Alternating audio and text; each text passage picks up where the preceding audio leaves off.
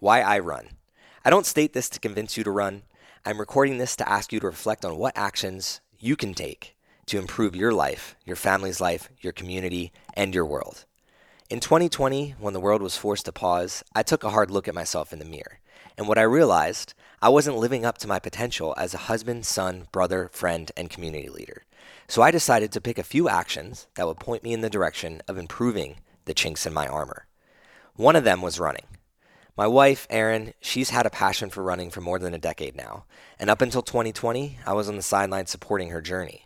But as we got more involved in our individual careers and time spent together seemed to slip away, I realized that I had to shift my perspective away from my goals and make them ours.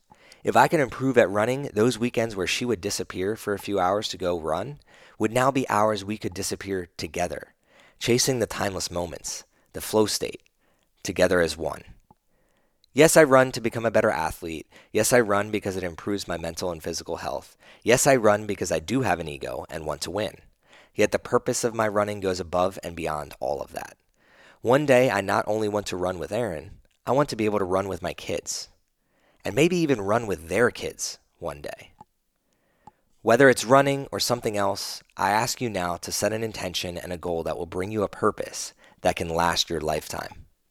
Because if more people chose to follow their passions and to find their purpose, this world becomes a better place for all of us to live. And I'm asking you directly to help make it a better place with me.